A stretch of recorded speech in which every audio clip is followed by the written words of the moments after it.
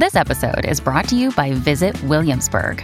In Williamsburg, Virginia, there's never too much of a good thing. Whether you're a foodie, a golfer, a history buff, a shopaholic, an outdoor enthusiast, or a thrill seeker, you'll find what you came for here and more.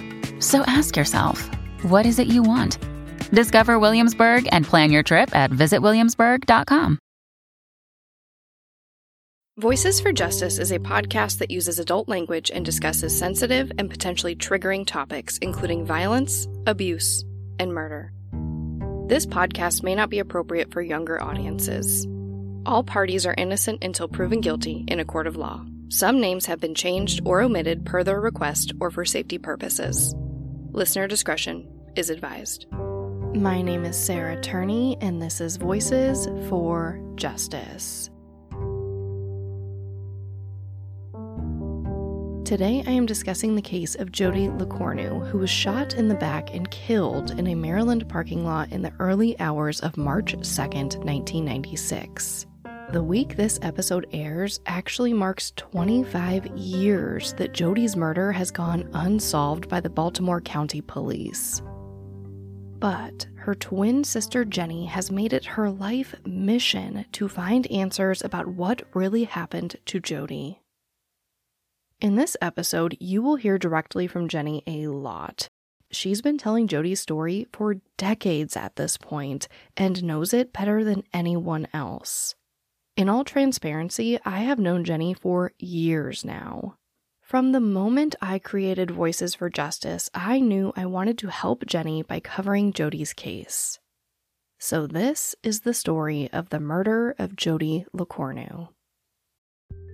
This episode of Voices for Justice is brought to you by June's Journey. I'm pretty sure everyone here loves a good mystery, especially one with as many twists and turns as June's Journey. You get to step into the role of June Parker and search for hidden clues to uncover the mystery of her sister's murder.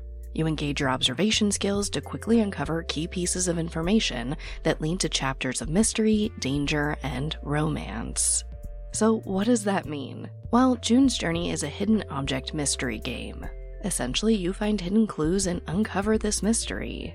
But it's also more than that. You can customize your own luxurious estate island, you can join a detective club, and put your skills to the test in a detective league. I like that you can play totally alone, or if you want to play with other people, you can do that too.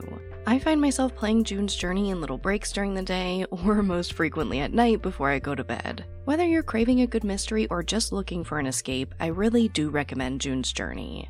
Discover your inner detective when you download June's Journey for free today on iOS and Android.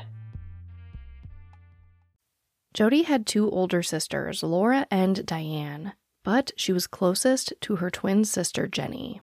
They did absolutely everything together. They had the same friends, took the same classes at St. Mary's High School in Annapolis, Maryland, and even shared a bedroom.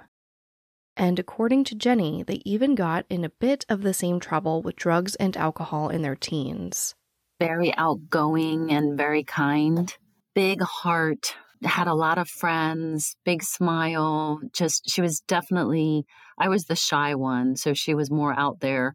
And even though she was 2 minutes older, I very much considered her my older sister and just felt complete with her there.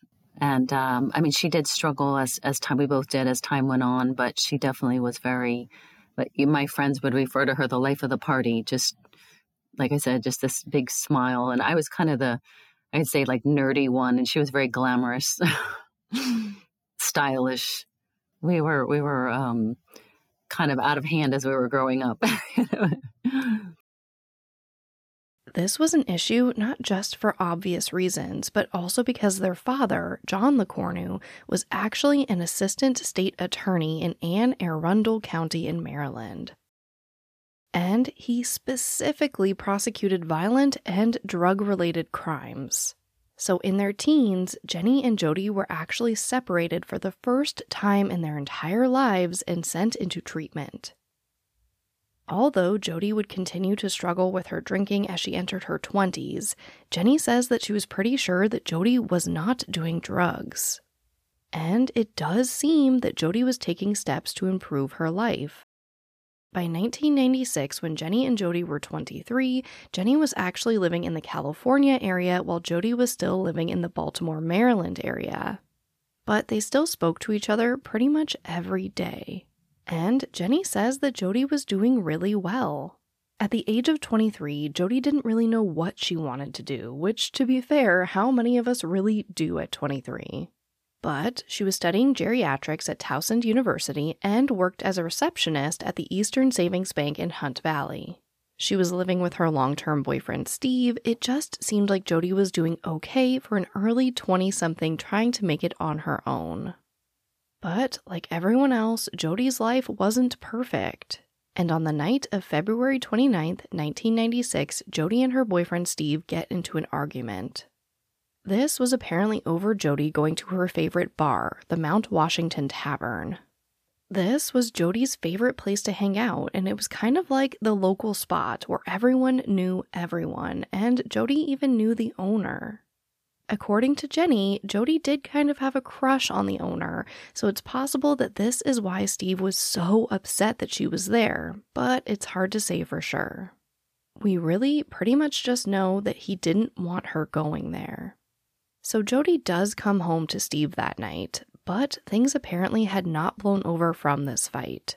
Because on the morning of March 1st, Jody and Steve are both getting ready for work, and Steve turns to Jody and tells her that she should probably stay with her parents for the weekend, who, side note, were actually celebrating their 34th wedding anniversary the next day on March 2nd. So after this fight, Jody goes to work at the bank, and when she gets off, she decides that instead of going home, she was going to go to the Mount Washington Tavern again to meet up with some friends. Now, Jenny doesn't believe that Jody had any intentions of making the drive to stay with her parents like Steve had suggested. Because, and we will learn more about this in a second, it was a snowy night, and Jody was terrified to drive in the snow. So again, Jenny just truly doesn't believe that Jody had any intentions of making that trip, and after researching the timeline, I totally agree that it looks like Jody did have intentions of returning to her home that night. But this, after Jody leaves this bar, is where, according to Jenny, Jody starts doing things that were pretty out of character for her. Around 2 a.m., now the morning of March 2nd, Jody left the Mount Washington Tavern to give the bar's janitor a ride home. Now, this wasn't out of character because Jody didn't enjoy helping others or wasn't a kind person. It's just that despite Jody being this very bubbly, outgoing person that loved everyone, she was actually pretty fearful, according to Jenny. She was living with her boyfriend, and she was, even though she was very outgoing, she had terrible anxiety and was just really afraid of pretty much everything. Her boyfriend would say she was afraid of the closet. You know, she would, when she'd come home from work, she would have him come walk her from the car.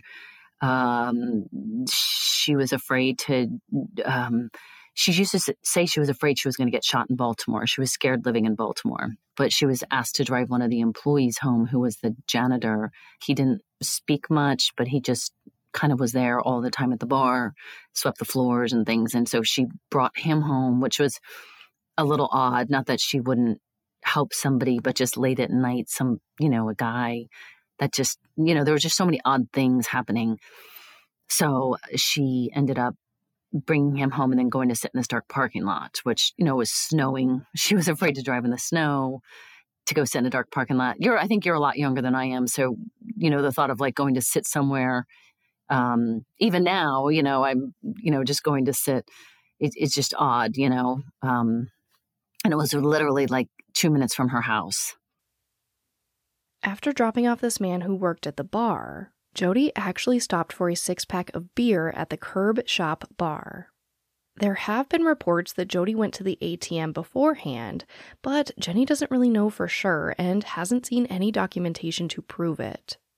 But after getting this 6-pack of beer, from here, Jody drives about 10 minutes to a parking lot about 2 minutes from her home.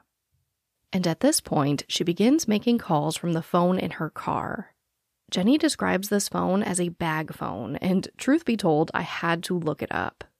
It isn't like a Zach Morris phone from Saved by the Bell, like one of those big brick phones with a big antenna out of the top, but more of a phone that you could carry in this briefcase-looking thing that Jody could hook up to her car. So it was kind of like a car phone, but portable and not permanently attached to the car. As she was sitting there, she made several phone calls, one being back to the bar and asked for the owner of the bar, and she talked to the manager. She never got to talk to the owner. And crazy story is that this manager, I heard years later, committed suicide. So I was never able to have any conversation with him. But there was also kind of rumors that Jody had this crush on the owner. That's kind of been out there. I mean, she had mentioned it to me too, and that might have been some of the reason to her boyfriend. I don't know that he knew. I just think her boyfriend just didn't want her out of his sight, just wanted her with him. So then she called her, a friend of hers who she had moved in with her for a while that had nowhere to go. And then the friend had ended up moving in with her boyfriend, who was a cook at TGI Fridays. It's a restaurant, and he was sort of a known drug dealer, the boyfriend. And so Kira, oh my God, that's my daughter, Jody. So she had a conversation. She never got a hold of her friend after, she'd lived with Jody. Jody brought her in to help her, and they had all worked at the restaurant together. And then she talked to the boyfriend for 2.5 minutes. And so there's just odd, the phone calls, and then her being shot. I mean, I feel like that might have something to do with it. But at some point while Jody is making these calls, a man driving a white BMW parks near her car and comes up to the driver's side door. This next part is tough because no one knows what happened for sure. But assuming that Jody has her window up on this snowy night because it's probably pretty cold outside, I'm thinking that Jody most likely had her window up and then rolls it down to talk to this guy. They have a brief conversation, and then this man walks back to his car and comes back with a .38 caliber handgun and shoots Jody. But he doesn't just do it through this open driver's side window. He actually shot through the back window on the left side of the car, and the bullet goes through Jody's seat and into her back, severing her spine. But miraculously, Jody is still alive, and she manages to drive her Honda from that parking lot across 5 lanes to a shopping center across the street.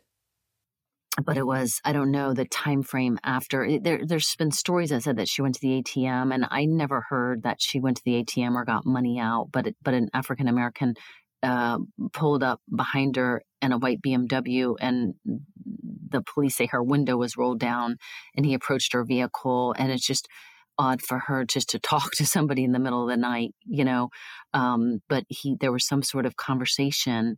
And then he walked away and then shot from behind, shot in the back, it went through the back of the car, the back door, and then into the seat and severed her spine. But she was still able to, the parking lot it wasn't a straight shot out. She was still able to drive and get out of the parking lot. And then there was, I think it's 5 lanes at York Road that goes directly across to another shopping center where there's a big giant grocery store and a Boston market and a tire store. There was different places there.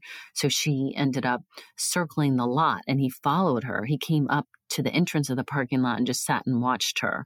And she eventually hit a curb, and I think that's when she died. And he approached her, came up to her car, and what the police tell me is that he reached in her window was still down, reached in and put her car in park and turned the lights out and took items out of her car. So they would never say what was taken out of the car, but she had that bag phone back in the 90s, which my parents had got for her. So they say that was missing and her purse was missing. So I assume that stuff was taken out of the car. And then he was not in a hurry. There was, it was a 24-hour Giant. So there was people around. There was people at the Boston market unloading the truck. So there were 6 witnesses. And they got a description of him and the vehicle, and they did lift fingerprints from the car. And they had 4 videos from around, except for the Giant, where they said where she ended up, that the cameras were down. And he just slowly got back in his car and just drove out of the parking lot and made a right on York Road, and then turned on this Walker Avenue. And that was it. Like I said, he just wasn't in a hurry. But when the police came, she had already died.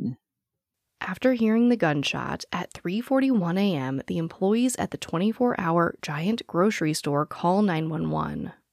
But like Jenny said, Jody had already passed away by the time the police arrived. Obviously, everyone who knew Jody was confused and devastated. She was so sweet and so bubbly, and at 23, she really had her entire life ahead of her. This is nothing short of a tragedy. But considering how close Jody had been to Jenny for their entire lives, Jenny basically said that they were the same person, so losing her twin is something that is still affecting her to this day. But back then, when this first happened, when it was so fresh, she was absolutely destroyed. I was just so distraught. I couldn't. I know it's just so interesting to talk to somebody that understands this, you know what I mean? Because most of the time you talk to people and it's just trying to explain it. But for several years, I couldn't be alone in a room by myself. Like I was just so a mess, and I moved back in with my parents. I remember doing when the first interview, like right after she died, and just being so nervous and upset and oh my gosh. And I couldn't deal with it. Like I just kind of, still get emotional. I just kind of went on with my life because it was just easier not to deal with it, and, so it's like, and I'm still good at this today where I can just go numb, and it's just, cause it was just so hard to deal with, it's like, I remember, I was engaged at the time, and so we were living separately, but I remember when my fiance came in and said, Jody's dead. And it's like, you just can't even you can't even understand it or feel it, it's just like, I went into shock, it's like you're living this one life and then you go, and then it's like another life, and it's like, it's never been the same. Don't get me wrong. I have lots of gratitude and blessings in my children, but it's like, I feel like, and I've been thinking about this a lot lately, it's like I don't feel like I'm living a lot of the time. I feel like I'm just moving, just going through the motions, and I don't know. It's like I don't know how to feel joy or, you know what I mean? Like I feel like, I look at other mothers and I'm like, God, I'm not like this mother that I should be for my kids. Like, it's just like I'm constantly beating myself up, Like Jenny mentioned, the police actually had some pretty solid information about the suspect and what happened. Not only did they have 6 witnesses, which is amazing for 3:41 in the morning, they also had a complete profile of the suspect. He was a black male in his mid-20s to early 30s. He was anywhere from 5'10" to 6'1" tall. He was wearing a green military-style jacket, and they knew that he was driving a white BMW. But the Baltimore County Police never created a composite sketch, and they wouldn't even release a description of the suspect or his vehicle to the public. The police did inform the media that Jody's purse was missing from her car, so they kind of ran with the story as a potential random robbery gone wrong. But Jenny kept going back to that open driver's window, and all of that severe anxiety Jody had about living in Baltimore. She had this intense fear of strangers and, of course, a fear of being shot. So Jenny just doesn't believe that her sister would have rolled down her window for a stranger. Just 2 days after Jody was killed, the Baltimore County Police announced that leads were drying up. But I mean, I'm not really surprised. I don't know what the expectation for getting leads should have been, given the fact that they weren't releasing any information to the public. How are people supposed to come forward with leads if there's no description of the suspect or the vehicle? Although we know that Jenny would later lead this fight for justice for Jody, at this time, their father John, a state prosecutor, took on this responsibility for his daughter. But right away, things were already a little odd in the investigation. Not too long after Jody's death, her car, so the literal crime scene of her murder, was returned to her parents. When I was doing research on this part, I was absolutely stunned. Over on the Voices for Justice Patreon feed, I actually just covered the story of Mikkel Biggs. If you aren't familiar with that case, Mikkel Biggs was actually last seen riding her sister's bicycle, and the police were able to recover it. And they literally still have it in their possession to this day, over 20 years later, in case they need to run further tests. And there was nothing on that bike compared to the bullet hole, the blood, and all of the DNA in Jody's car. But on top of returning the entire crime scene to her parents, the Baltimore County Police literally left the fingerprint kit inside of the car. And thank goodness that Jody's parents checked, because it wasn't just a dud or a blank kit, they were actually able to obtain 2 sets of fingerprints. Although the police weren't telling the media much of anything about the suspect, they were talking about the story and what happened to Jody. But a huge question still remained. Why was Jody in this random parking lot 2 miles from her home in the first place? Captain Uppercut from the Baltimore County Police told the Baltimore Sun in 1996, quote, "The boyfriend hasn't provided us with a lot. Her friends don't know where she was." End quote. Aside from the burglary theory, some people believed that it might have been a drug deal gone wrong. After all, we are pretty sure that the man approached Jody's car and she rolled down the window, which may mean that it was a man that she knew or was expecting. The suspect went back to their car while the window was probably still down, but instead of coming back with drugs or whatever Jody may have been expecting, he comes back with a gun to kill Jody and take her money. The police and Jody's family haven't entirely ruled out this theory. However, it is important to note that Jody's autopsy revealed that she didn't have any drugs in her system. But could she have just been so upset about this fight with her boyfriend that she relapsed and asked someone at the Mount Washington Tavern to connect her with someone who could get her drugs?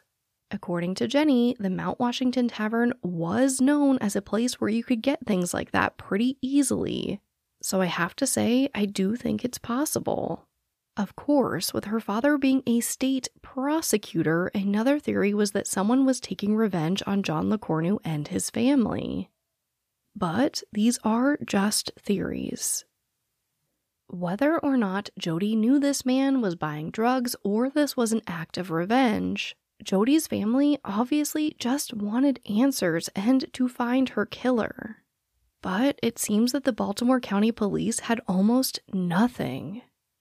For 11 years after Jody's death, her father, John LeCornu, fought so hard for her. He did interviews, he wrote pieces for the local paper about her, and I imagine that he pulled every connection he had in law enforcement to make her case a priority. John actually kept a box underneath his bed with all of Jody's case documents. Newspaper clippings, notes from meetings with detectives, photos, basically anything related to her case up until his death in 2007. With her father gone, Jenny knew that she had to pick up the fight for Jody. So she reaches out to the same detective that was on the case for over 10 years at this point to explain that she would be taking over as the family contact. But she was pretty discouraged because it seemed like the Baltimore County Police were doing a whole lot of nothing with her case. They basically told her that the file was just sitting collecting dust. And when Jenny asked for the case records, they wouldn't release anything, not even the original police report. Jenny does this for about a decade, trying to get answers from the police and them just not cooperating. But then, around the year 2016, so 20 years after Jody was killed, things really start to heat up. In 2016, the Baltimore County Police finally release photos of Jody's car, and they give a description of the suspect and his car. They also rerun those 2 sets of fingerprints, but again, there is no match. And on top of all of this, they tell Jenny and her family that they actually have 2 suspects that they've been considering for decades, including one that matches the description of the man at the scene very closely. So of course, with all of this new information coming out, Jenny goes back to the police and asks them for the records again. But they again say no. So Jenny and her mother actually take them to court for the records. But they end up settling outside of court, and Jenny can't really discuss the details. But she did tell me that the agreement was basically that Jenny needed to shut up and go away, and that they would start working on the case. But ultimately, they didn't get Jody's records. In addition to not releasing the records, the Baltimore County Police also appears to be refusing help from all outside sources. The thing is, Jody technically died right over the county line, making this a case for Baltimore County Police. But in these situations, they typically partner with the Baltimore City Police Department, especially when it's so close to the county line.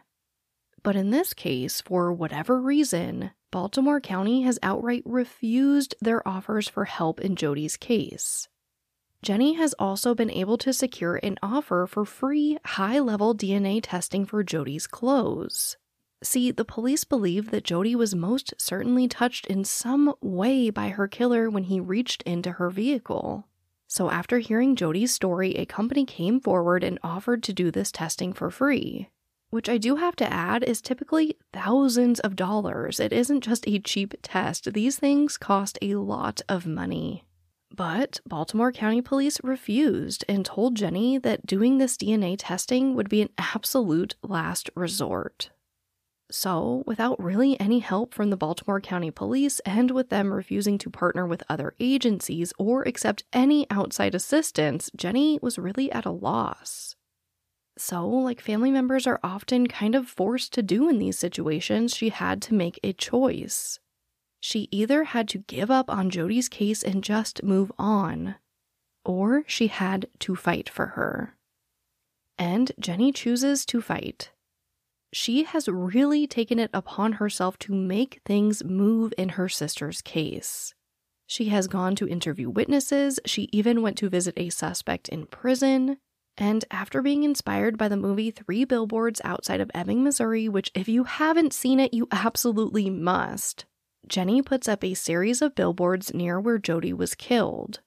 The first was a picture of Jody with some case information and a word bubble by her mouth with the words, "Find my killer." But after this, she made the billboards increasingly more targeted, with one calling out State Attorney Schellenberg to release Jody's records, and another calling out Governor Hogan asking if he would help Jody's family find her killer. From my count, she has put up at least 8 billboards and plans on doing more. Jenny has also created her own tip line for Jody's case. But this really just scratches the surface on Jenny's efforts and her relationship with the Baltimore County Police Department. So here is Jenny hashing it all out in more detail. So I just, my dad got really sick, and that was just a really, really tough time too, because he and I were so close. He struggled with alcohol like Jody and I too, and he had gone into treatment. And when he got out of rehab, he finally got sober, and he found out he had non-Hodgkin's lymphoma. So my focus of my family was just on his treatments and taking care of him. And God, I don't want to get emotional again, but so he died, and that just was really, really, really just another really tough time. And it was after that I really started reaching out, because him being the one that was with the detectives, and he was such a kind, humble person. I mean, he taught us just so much about just being good to people and just humble, and like he was just nice to everybody. And so he like, and as far as like with the police, he never would have questioned them or thought that they weren't doing what they should be doing, and things like that. And so, the same detective was on the case since day one.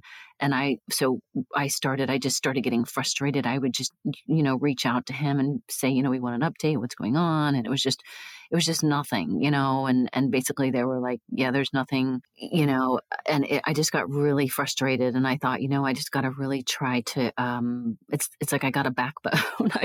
I started to reach out, locally with the Baltimore news station, which was just, I remember my first call I made to one of the Baltimore stations and just being terrified, just, like I'm not good enough to call these people and to ask for help, and I got them to do a story. It was close to the anniversary, and so that was kind of what I started to do, and reaching out to different local papers, newspapers, just whatever I could do. I was just trying to, doing stuff on.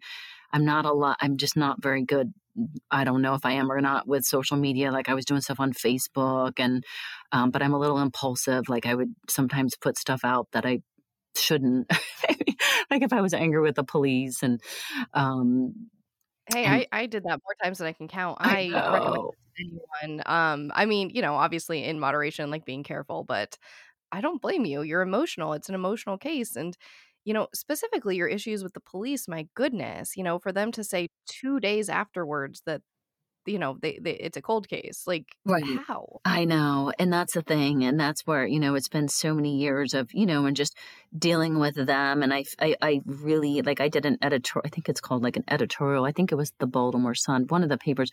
And I said, I feel like I'm the criminal. Like, I mean, my God, like all we want is answers, and the way that they've treated us. We had the lawsuit where my mom and my mom mainly, because I don't really have money, but thousands of dollars trying, legal fees, trying to get her records. Like they just didn't want to give us any information. And it's just, why do they want to be so difficult, And it's like, it's not like they had any answers. I mean, they told me her case was sitting in a closet, and I said, well, we want to get a private investigator. And it's like, they just fought me every way. And the detective would be inappropriate with me and be dishonest. And I went all the way up to the governor's office. I went to the county executive. I'm like, can you please help my family? We want to get another case. Can you please do this DNA testing that's been offered for free? The MVAT. I know, Jared Bradley. Like, they had her clothes, and he offered to come, and do the DNA, swab her clothes and everything that night. And it's just like, they don't want to do anything. And it's like,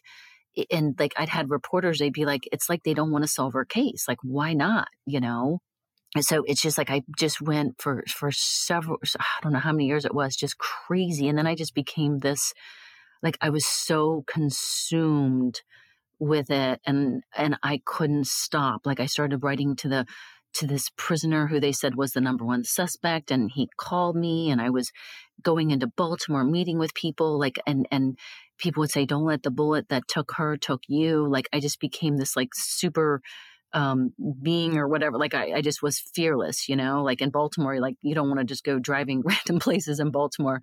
But it was like, I just wasn't even thinking clearly. I became so obsessed about like trying to find her killer, and it took a toll on my marriage and my family and my kids, and my husband and I separated last spring. Like he was getting, I mean, he would have times of being supportive, but he was very upset about it taking over so much of my life, and we would fight all the time, and he would leave the house, and and I understand, like I just think it takes two in any situation, but it was just my, like I had to find out, and so he would, tell me, if you go on any more interviews, don't come home. So I would start lying to him about what I was doing, because I, or he just wanted me to stop. And it was like I couldn't, So that on top of the lawsuit, and it was a lot. And with my youngest, my boys were, my teenagers, they were, they're teenagers, but my youngest, Kira, I feel like it really affected her, because I felt like she was in competition with Jody, because a lot of her, with her being younger, a lot of her growing up was me focusing on Jody's case. And I remember one time doing this interview and they wanted like baby pictures, and all of a sudden she got panicked and she's like, "Mommy, where's my baby book? I want to see, bring him out my baby book. Let's look at my baby pictures." It was like she wanted it to be focused, like she wanted me to think about her. And so it just broke my heart, and and I still feel, like sorry. Like it just, it affects the whole family. And, just trying to find, just what I've been doing is, but what else do? You don't have the police on your side where you feel like you're getting help. So you have to like go out there and do it yourself, I'm sure that's the thing. If the police just did what they were supposed to do, or what they promised to do, what they should be doing, you wouldn't have to take on that burden. So I think, obviously to me, it's extremely understandable. Sorry, I keep crying. But, and like last spring, I was doing so much, and I just really hit a really bad low in my life. And that's when my husband and I separated. And I was like severely depressed, like just feeling so hopeless about everything. And it was like, I just had to like step away because, I'm struggling with this, I struggle with an eating disorder, and, I've been in recovery for my sobriety, and, just dealing with things, personal stuff. And so it's just been like a tough, I feel guilty that I feel like there's just some days where it's like I can't even like balance my checkbook, like the basic, like, you know what I mean? Like I can't even like clean my sink. Like I feel like paralyzed, I'm like, I can't. I mean, I work a lot because I got to support myself and the kids and stuff, but it's just, yeah. So I'm just like slowly like trying to get myself back together, and just like seeing you out there, I'm like, oh my God, she's so strong and amazing. Like, how does she do this? Like, I just, I just like, I've literally like had a really tough time this year, and, but I'm working on getting myself back together slowly, 2 steps forward, 1 step back. Well, I mean, for whatever it's worth, I really do think you're doing a great job. I never saw any type of like, I never felt like you stepped away and I was like, where is Jenny? What's going on? So I feel like there's been this persistent presence online, and that says something. I think that you've done a really great job establishing that. Well, I don't know how to do it. I just like I said, like with Twitter, I had a reporter's like, you got to get on Twitter. Yeah, and just be interesting. And I was like, I don't know. So I constantly like, I feel like, because sometimes I feel like social media makes me anxious, and I'm like, there's times where I've just shut it off. I'm like, I'm not going to do this anymore. But then I'm like, I can't, like, I need to have this because somebody out there, what if somebody knows something about Jody? So it's like, I can't let go of it, So I'm like, what could I get up and say that's interesting today? Like, I don't know, I wanted to ask about like, why do you think the police were so like from the beginning reluctant? Like, again, day 2, they say it's a cold case. They don't want to release any information about the vehicle or even ever a sketch of the suspect, despite there being so many witnesses. So I want to get your take. So odd. I mean, it only just leads me to think that they're hiding something, or there's something not right with the case. I mean, why didn't they? I mean, they had somebody that sold, like, could do a description of the suspect, the vehicle. Like, how hard would it have been to find that particular vehicle? I mean, they didn't even put out the picture of the vehicle, or I mean, well, I think they did the description of the suspect, but they didn't even put out a picture of the car. They had a picture of the car that they knew the exact model of the car, the color. They didn't put that out till 20 years later. Like, and that was just after me pressuring them. Does that make sense? Like, why would they wait and never do a sketch? I mean, it just is, to me, just becomes more suspicious, and the fact that they want to not give us information, and then, the information that they have given us, it's contradicting some of the stuff. And, the autopsy, like, we couldn't get the autopsy for years, and they fought and said that we couldn't see it. And then all of a sudden, like, they decided to release it. Like, it was like, then I'm like, what, did they change this? Like, there's just so many, their behavior is so odd, you know?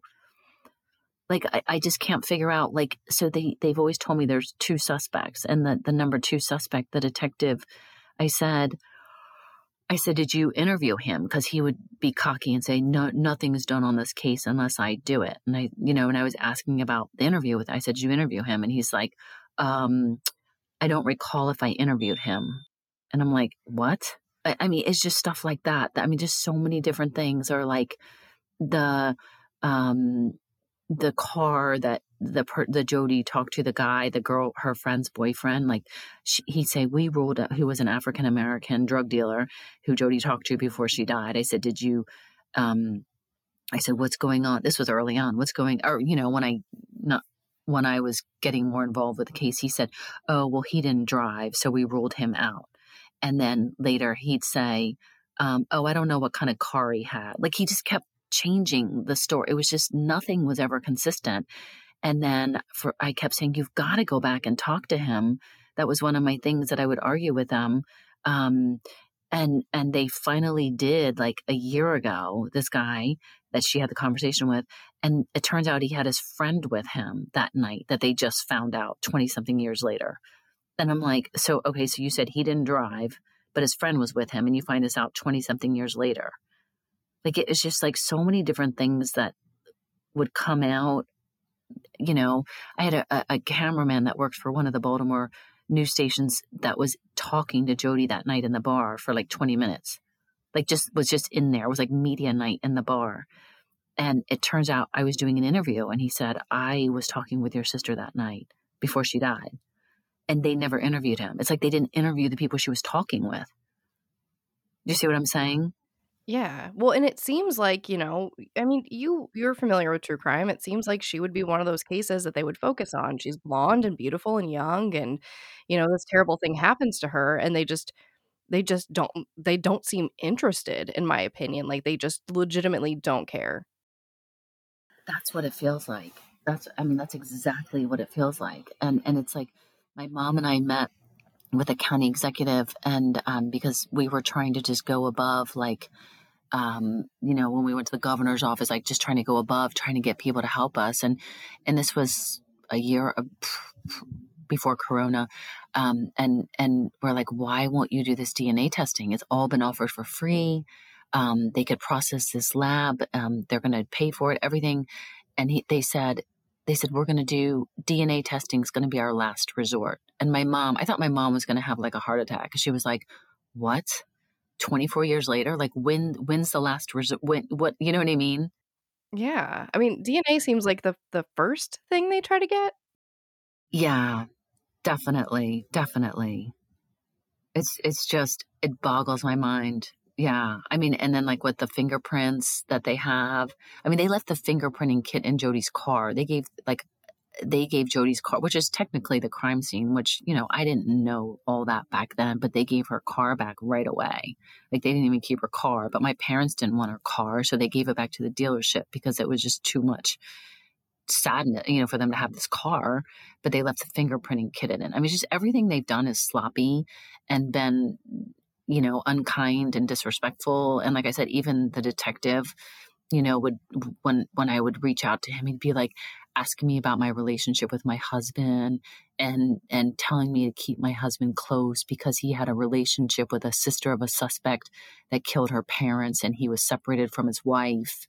Like, he was inappropriate, like telling me stuff when I'm trying to get information on Jody's case. And then I'd ask him, like, he just wasn't professional. And I'd ask him about Jody's, about the owner of the bar. I said, what do you think? Do you think something was going on? He's like, oh yeah, well, he would have you both. Like, I mean, he would just talk really gross, And I met with, so one of the meetings I had, I think my lawyer got this meeting, it was like after the lawsuit. And I'm telling you, they brought like 10 people in this conference room, like to intimidate. It was like the chief of police, the new chief of police. and they literally like berated me. Like I walked in there and they like had printed out all my social media. It wasn't a lot. It was I guess it was the one where I said fuck off. But like literally the meeting was to get like an update on Jody's case, that my lawyer got it with the chief of police. So they sit me down and they're all like looking at me like, we want to talk about your social media. I'm like, are you kidding me? I'm like, we came to talk about what you're doing on Jody's case. You know what I mean? Like, it was just unbelievable. And then, but I felt like they were trying this intimidation tactic, like, you're not going to mess with us. And then I asked, one of the things I asked the detectives, this was when he was still on it, the first detective, his boss, because I kept saying, you need to go back and talk to Jody's boyfriend. Maybe there's more information, because they never would. And they looked at me and said, yeah, we did go back and talk to him. They lied to my face because I knew that they hadn't. And I went right back and called him and they hadn't talked to him. So it's like, I can't even trust them. I mean, and I know how hard that is to just be like, you're lying to my face. And they look at you like you're just crazy. And I think they use that card to be like, oh, she's just the emotional family member. Like, she's just taking it, we know how hard it is for you. And it's like, yeah, because you're literally lying to my face. Can you stop acting like I'm a crazy person? I know. And that's what's so upsetting, because I feel like I come out as this crazy person, but like I'm emotional, I'm passionate, I'm angry. I feel like I'm being screwed on a daily basis. Like, it's just, I can't take it. I mean, I've been this like nice person for so long, and there's like, only so much you can take, and then when your whole family's falling apart, I'm falling apart, like, and they're, the way that they're acting and not helping and being rude, it's just too much, In addition to feeling the need to give Jenny a space to tell her story, I feel that just as we analyze relationships between the police and the media, the police and suspects they are interviewing, basically police operations in general, we also need to start analyzing police relationships with families. Because as we have seen in so many cases, in the Elizabeth Smart case, now in Jody's case, these relationships can change these families and cases forever. And it does seem that Jenny's dedication and kicking and screaming about this case is working in some capacity. Because, like she mentioned, there is finally a new detective on the case. And on top of that, they told Jenny that they might run some new DNA that they have obtained from another murder that they believe might be connected to the same perpetrator. But although Jenny is hopeful, she really isn't holding her breath. And the communication between Jenny and this new detective has already been challenging. Although this case is 25 years old, the police just released, in my opinion, some pretty crucial information about the case and the suspect 5 years ago. Meaning that there are probably so many people that lived in the Baltimore area at that time that have absolutely no idea about this updated information. And like we all know, people don't just go missing. They don't just get murdered with no explanation. Something happened and someone knows something. Of course, I asked Jenny what we could do to help Jody's case. Give me some advice. If people want to give me advice, share. I mean, I think most importantly, gosh, you'd probably know better than me, is just like continuing to share her story. If people would just share it and put it out there, I've never give up hope that somebody knows something, That's my huge thing, is just continue. Like, I feel like my husband said one time, why are you doing this story in Canada? Who knows anything in Canada? I'm like, you just never know. I don't know. I feel like everything's like, there's like, everything happens for a reason. I feel like, I gotta like just take every opportunity. And if people will like take the time to share and get other people to share, like, I feel like that's a huge thing too, In addition to sharing Jody's story, Jenny didn't mention it, but she still does have her GoFundMe for additional billboards for Jody. So I will have that linked in the show notes and on my website. But again, although this case is older, the information being released is relatively new, and it needs to be shared to as many people as possible. So please take a moment and go to voicesforjusticepodcast.com to save and share Jody's poster. as well as to check out the GoFundMe and to check out Jenny's social media accounts to show her some love. As a reminder, Jody LeCornu was shot in the back and killed on the morning of March 2nd, 1996. Witnesses state that the man who shot Jody was a black male in his mid-20s to early 30s. He was anywhere from 5 foot 10 inches tall to 6 foot 1 inch tall. He was wearing a green military-style jacket and was driving a white BMW. Anyone with information, even the smallest tip, is urged to call Jenny's tip line at 410-200-6284.